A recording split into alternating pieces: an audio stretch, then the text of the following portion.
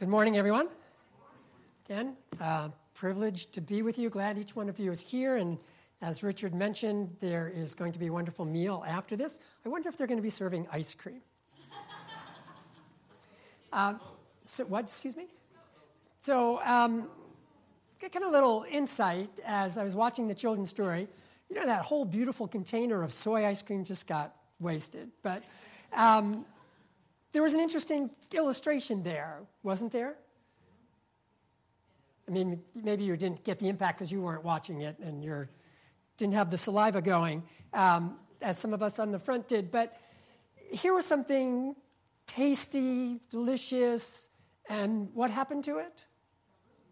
It got ruined. Why? Because soap was put on it, right? And of course, that would be the wrong thing to do, to put soap on ice cream, obviously. And as I was watching it, I was thinking, you know, that really goes with my sermon in a certain sense, in that there are beautiful truths in Scripture that get perverted when something wrong is added to them. And we could think about that in lots of different directions, but it really relates to my topic this morning, which was also followed up from last week, the final generation.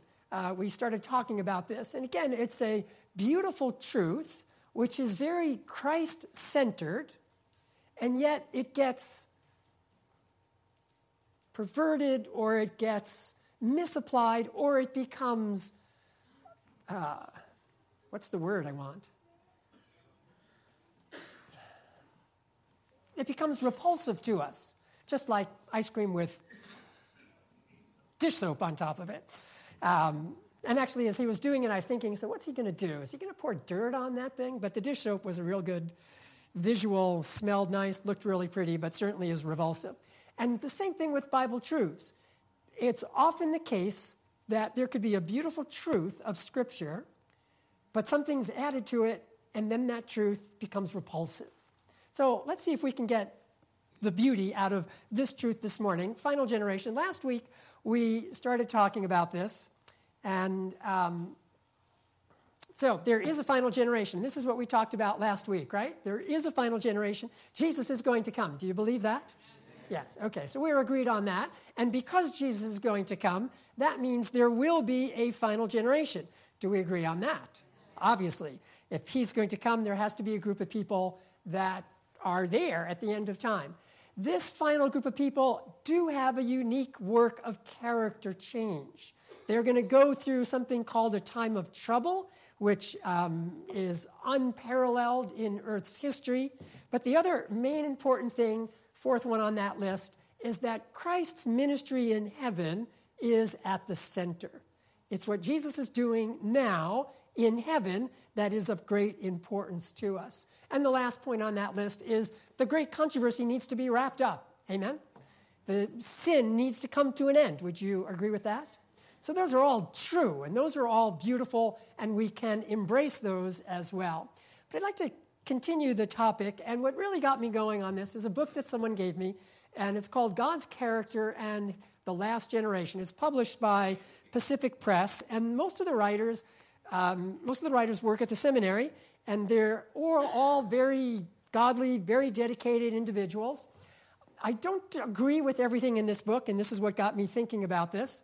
And two of the concerns of the writers are on your screen. The first concern is that the writers in this book would question the fact whether the last generation makes any contribution to God's vindication. Well, what do I mean by that? We're in a great battle. We recognize that? Yes or no? We call that battle what? The great controversy between good and evil. And it's important that God's character be vindicated. And we'll see how that vindication clearly takes place at the cross. But the question is there a role that the last generation plays in that vindication? The authors in this book, the writers in this book, would say no. So we'll explore that momentarily. And then the other concern that they have, and I would be concerned about this as well, is that some people might say that we need to have absolute perfection or absolute sinlessness.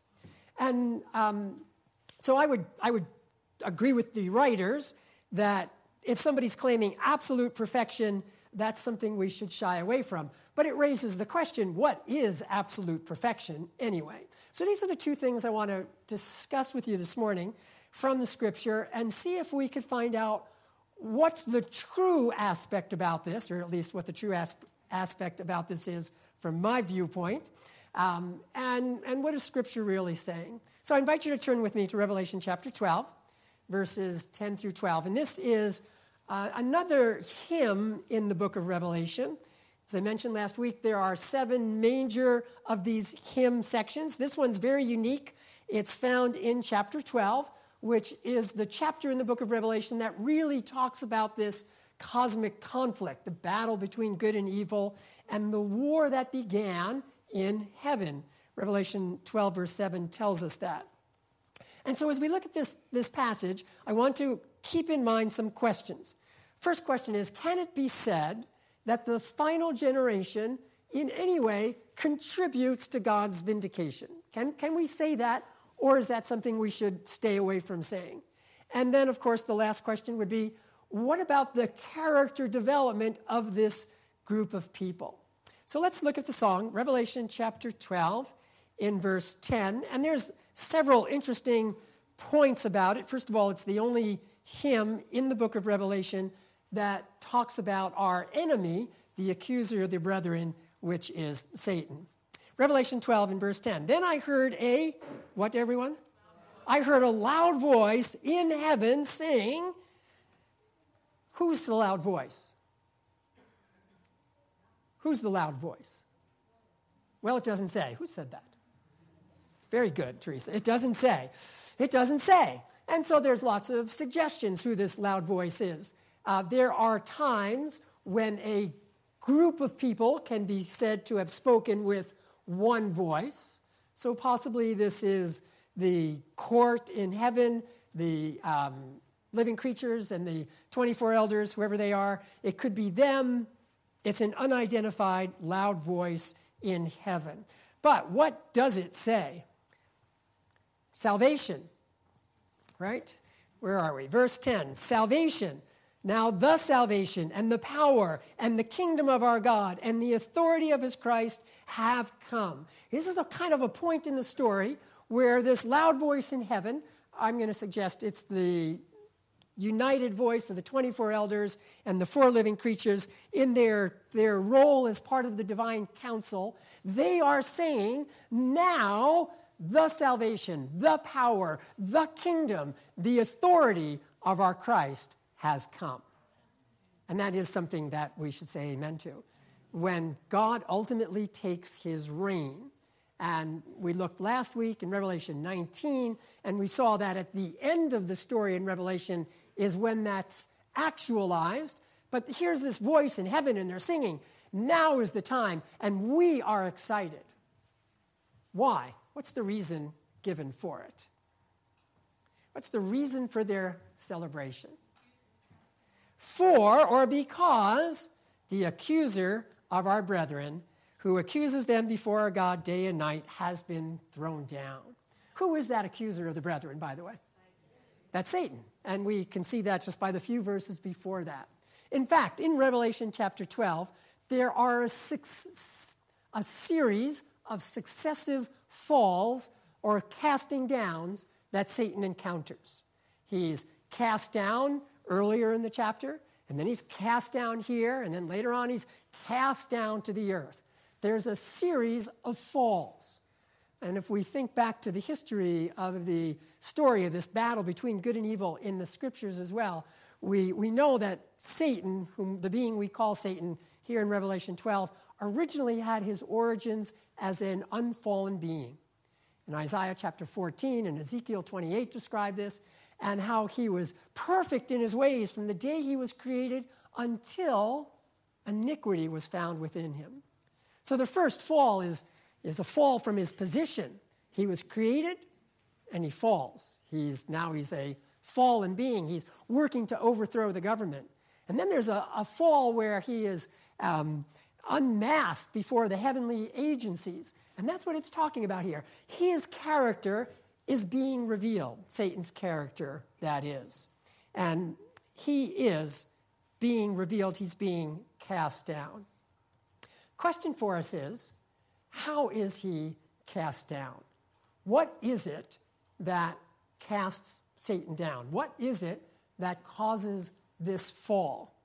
And if we looked in Scripture, it's important for us to kind of get a broad view of this. And so let's look back in Revelation a few verses, and then let's look into the Gospel of John. What is it that makes Satan defeated? Well, the next verse, back in Revelation 12, talks about the blood of the Lamb. So that's an important marker for us.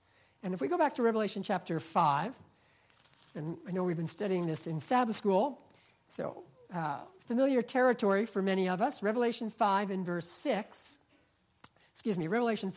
5, John hears that there is somebody that's victorious, the Lion from the tribe of Judah, the root of David.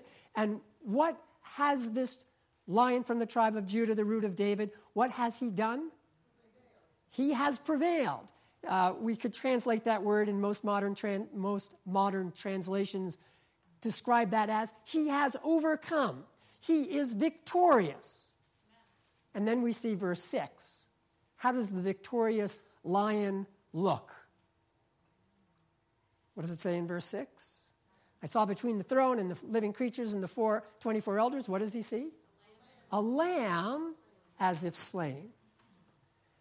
How is Satan overcome? How is he cast down? How is he defeated? Well, verse 6 tells us he's defeated by the slain lamb. In other words, it is in Jesus' death that Satan is exposed. If we think back to the cross, there at the cross, love and selfishness stand face to face, where they come together. Selfishness embodied in Satan and his egging on those that were persecuting Christ, save yourself, save yourself. Love displayed in Christ's willing self-sacrifice. So if we're trying to kind of put this together, one aspect here in Revelation 12 is it's really pointing our attention back to the blood of the Lamb, back to the death of Christ as the place where Satan is unmasked. Let's look at another verse. Let's go to John chapter 12 in verse 31. You could check out those other verses as well later, but John chapter 12 in verse 31 and 32. John 12, 31. This is just before Jesus is about to be crucified. What does he say? Now the judgment is upon this world. Now the ruler of this world will be what? Cast out, thrown down. Same root word in the original. And I, if I am lifted up from the earth, will draw all men to myself. So what is it that initiates this casting down of Satan? It's the death of Jesus Christ. When Jesus goes on the cross and he reveals God's character, it's like we could think of Jesus' life in three different stages. There's his life as a human being victorious over all temptations. Then there's the experience of Gethsemane and Calvary, where it comes to a head and he fully manifests who God is, and Satan is cast down. Then there's a third phase, which is what he's doing now for us. But in that second phase of his life and his ministry, he reveals who Satan is, and Satan is cast down. So if we think back to the original question that I put up, or point is that I brought up on the screen, there's a question about the last generation. If Jesus ultimately is the one that cast down Satan and vindicated God, can there in any way be room for God's people, for the last generation, also to participate in that? So let's keep that in mind. Let's continue here. Desire of Ages, page 490. This is a beautiful promise, by the way. This is a promise that's unadulterated. It has no dish soap on it. It's a beautiful promise. Desire of Ages, page 490. Henceforth, this is from the cross, Christ's followers were to look upon Satan as what? Conquered foe. He is cast down. Upon the cross, Jesus was to gain the victory for them, and that victory he desired them to accept as what? As their own. So here's the point. At the cross, he is defeated. Amen. God is vindicated at the cross through the death of Jesus Christ. There's nothing you and I can do to change that. That victory is secured. But there's a little insight there on that slide that says that victory, God wants us to accept as ours. He wants us to believe that Satan really is a defeated foe. And I think many of us have difficulty with that in our experience. So let's continue. Satan's cast down. What was he called, by the way? Revelation 12:10, he's called the what? A little louder?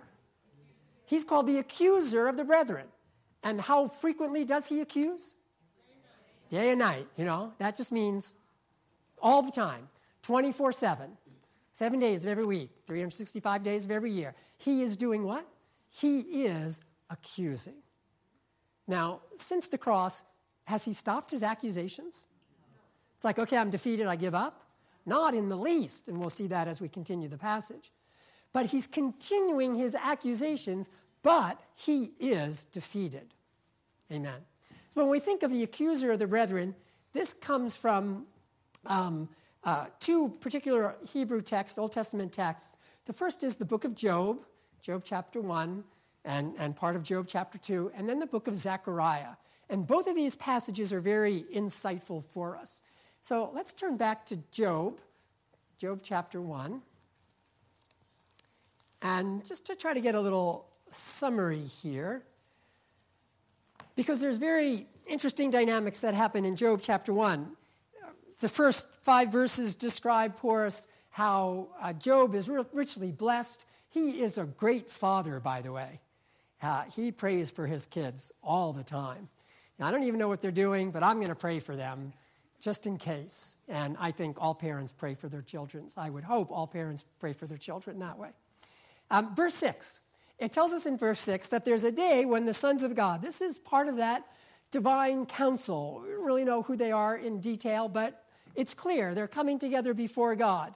And they're presenting themselves, and who, lo and behold, is among them? Satan, apparently not fully cast down yet. He's not questioned as to why he's there. It seems like he has every right to be there. He comes in, and the Lord sees him. The Lord says, well, where are you coming from? Well, going back and forth on the earth. And verse 8, the Lord said to Satan, have you considered my servant Job? Have you set your heart on my servant Job? For there's none like him on the earth. He's a blameless man. He's upright. He fears God, and he turns away from evil. Now, let's not be deceived. Job was a man just like each one of us. He's a human just like each one of us. He has the same temptations like you and I do. So how is it that he's described as a blameless man who hates evil? Was that something inherent in him? Now, this is the working of God's grace in his heart. He's following God. He loves God. He realizes God is blessing him, and so he's following God. And Satan goes on and says, we can read the passage, yes, but God, you are making it easy for Job to do this because you're blessing him so much. And if you take away the blessings, he's going to curse you to your face. And then God says, okay, go ahead. Do what you want. Just don't kill him. Interesting dynamic here. If you think about it, it may want us to give pause for God singling us out for something because of what happens here. Satan then begins to test Job. But there's an important point here.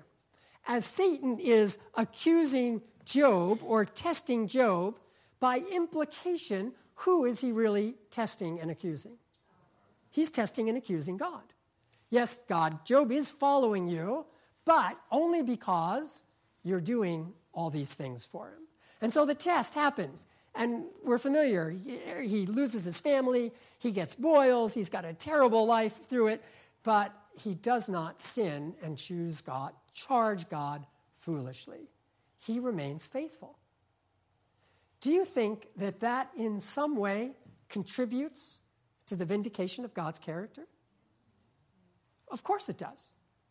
It doesn't take away what Jesus did on the cross. That's the big, full, final, glorious, incontrovertible demonstration of who God is.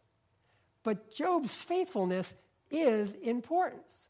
So here's a quotation from a writer who wrote this on the book of Job. She writes, "Examples of human impropriety are used to impeach God." What does that mean? Satan uses our failings to impeach God. And so while the matter at hand is ostensibly the piety of Job, that's the outward focused, the true challenge is what? Whether God's conception of justice holds up to scrutiny and trial. So while Satan is attacking Job, he ultimately is wanting to attack God. The actions of man thus have direct implications for the questions of God's ultimate justice and propriety. What's it saying? That what Job does impacts the universe's understanding of God's justice. Now, I don't see how you can get around that. It seems pretty clear to me in Scripture that, yes, Jesus is the center, and Job is only able to be faithful because of the grace of Jesus Christ. 100%. That does not mean Job's example was worth nothing. What if Job had failed the test? What would that have done? That would have given ammunition to who? To the accuser of the brethren. And so when we think of this in terms of Revelation 12, the accuser is cast down. Praise the Lord. He's defeated through the death of Jesus Christ on the cross. But there's something else to it in that hymn. So let's go back to Revelation chapter 12. Revelation 12. Again, the question is, can we say that the final generation contributes in some way to the vindication of God? Revelation chapter 12, in verse 10, quotation here from Signs of the Times. It says, "The honor of Christ must stand complete in the perfection of the character of his chosen people.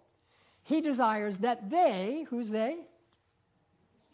His people, you and me, "shall represent his character to the world." This is really important. If you were to describe Christ's character in one word, how would you describe it? Christ's character in one word? Love. God wants you and me to demonstrate that character to the world. And what's that character? It's love. You know, again, it's a little bit like dish soap on ice cream. If we think, okay, I'm going to be faithful, and that means I'm going to be a hard-nosed, unapproachable, legalistic person, that's not representing God's character. God's character is a character of love. And God wants to demonstrate that to the universe through each one of us.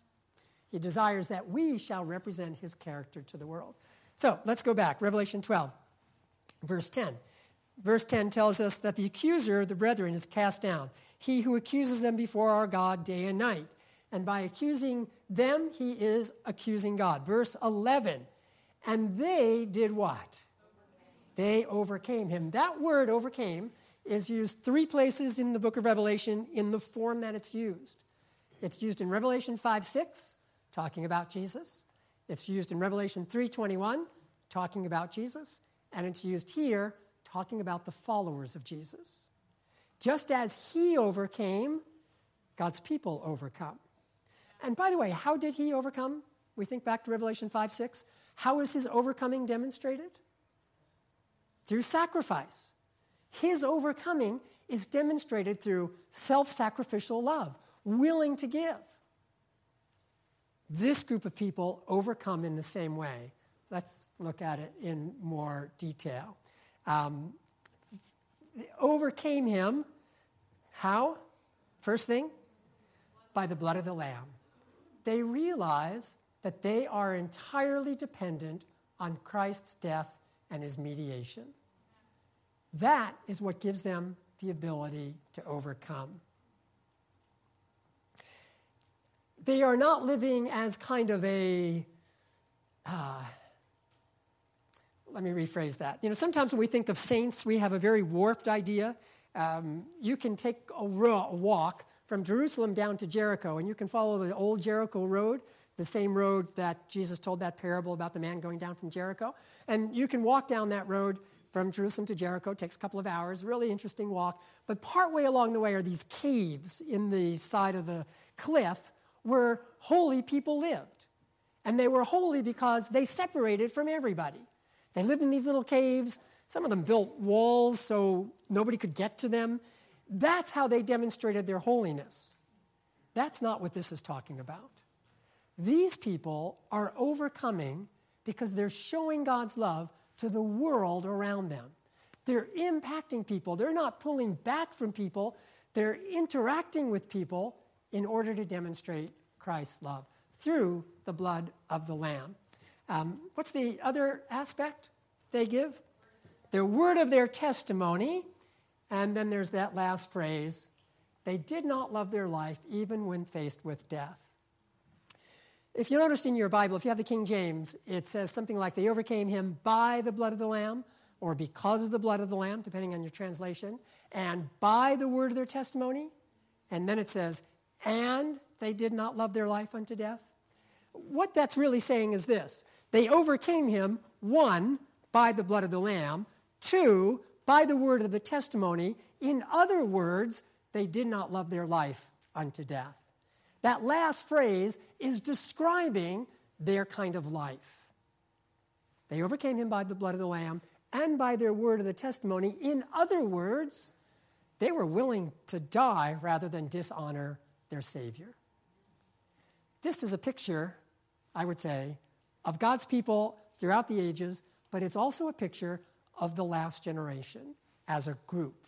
They're going to be a group of people that would rather die than dishonor their Savior. They would rather die than commit transgression. Because of the blood of the Lamb, they're focused on what Jesus did at the cross. And they share a testimony, and their lives are so turned upside down by the love of Christ that they are not going to hurt him. They want to honor him. That is what God wants to do in his people in the last generation. Now, I mentioned in the beginning that some of the authors in the book that I pointed out were concerned about an expression called absolute perfection or absolute sinlessness. And I'm not really even sure what absolute perfection is. I mean, God is absolutely perfect. To think that any human could be absolutely perfect is absurd. We can't be. But being absolutely perfect and having a perfect character are two different things. To be absolutely perfect means to be like God. Nobody's going to be like that, right? That does not mean that God's people are not going to be victorious in their life. That does not mean that they are like this. Revelation 12, 10 through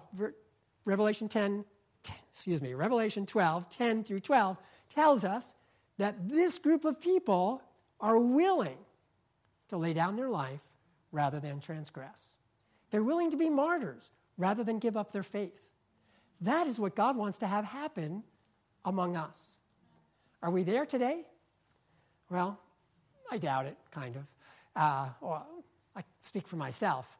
Willing to lay down my life rather than, But this is where God wants to bring us to, right? This is the purpose of the gospel, that we become so enamored with Jesus Christ that we are willing to experience this. This is good news, by the way. This is not ice cream with dish soap. This is straight good news.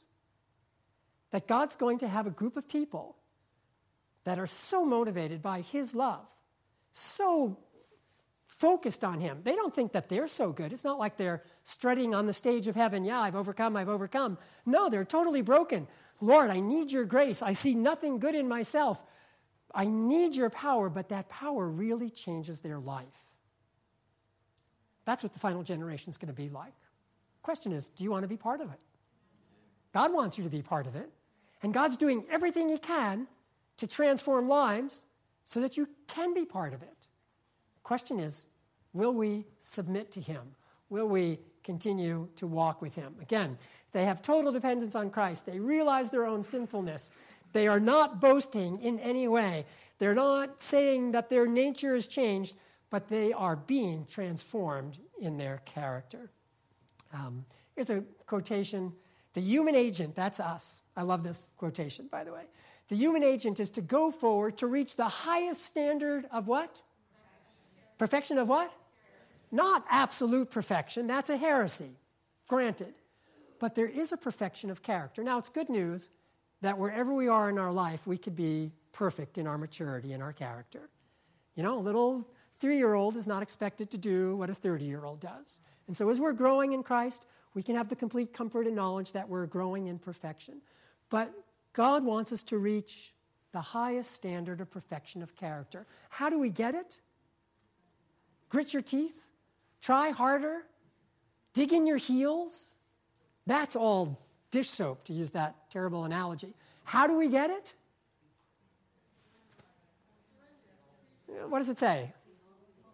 By beholding the character of Jesus Christ. What are you looking at? What are you paying attention to? What's drawing your attention? We become changed. We reach the highest standard of Christian perfection, character perfection, by looking and falling in love with Jesus Christ. That's really good news. Unadulterated gospel. Jesus Christ did something at the cross where he totally unmasked Satan. He is a defeated foe. But God wants us to continue to show that in our lives.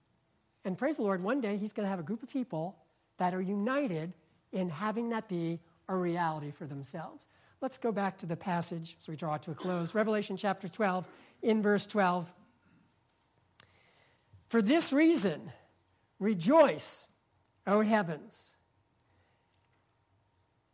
and you who dwell in them. Woe to the earth and the sea, because the devil has come down to you, having great wrath, knowing he has only a short time. So this passage ends with a conflicting cry, kind of an antiphonal cry. Rejoice, you in heaven. But those people that are on the earth, woe. Why? Because the devil's come down to you with great wrath. Why? Because he knows he's already defeated. He knows he's just got a short time, short, whatever that means. He knows that he just has a short time left. He knows he's defeated, and so he wants to bring as many people with him in the destruction that he can. But praise God, there's going to be a group of people that overcome him by the blood of the Lamb, by the word of their testimony, and because they don't count their own life so dear to them that they're willing to exchange it for the pleasures of this world. They are willing to follow Jesus Christ no matter what it means. So we were studying in Sabbath school this morning about the 144,000 and the great multitude. The ultimate question is, what can you do to be part of that group of people? Despite our own weaknesses, you and I need to learn to trust fully in Jesus Christ. And by looking at his sacrifice, allowing it to transform and remotivate each one of our lives. Question simply is, are you willing? This week, I came across something on the internet, don't try this. By the way, this is in Russia. I don't know what in the world this guy decided to do, but there was this big muck field, and he decided to walk across it. Sounds something like something I would do. But as he was walking across it, he got stuck. He's stuck. He's stuck up to his waist in the mire. And it just reminded me of us in relation to sin. Do you ever feel that, like when you're caught in sin and you try to get out, and it just pulls you deeper? Anybody have that experience? No? Blessings on you if you've never had that experience. I have that experience where it's just you try to get away, and it just sucks you down and down and down. And that's what this guy, thank you, brother. This guy's trying to get out, and he's really trying to get out, and he can't. So they bring a track hoe over to him, and they start digging with the bucket. And they dig on both sides of him, like one on each side, to try to pull the muck away that maybe he can slide over to one thing and get out. But as soon as they pull it away, the muck just comes right in. And so then they start trying to dig close to him, and he tries to dig away, and he is stuck. That's the way we are, stuck in sin. So they just left him there, and he died. No, kidding. Sorry. It's the way I would tell the story. No.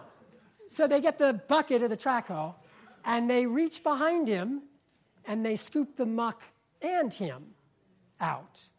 And then that bucket pulls up, and all the muck falls out, and then they lift him up in the bucket, and then they put him on solid ground.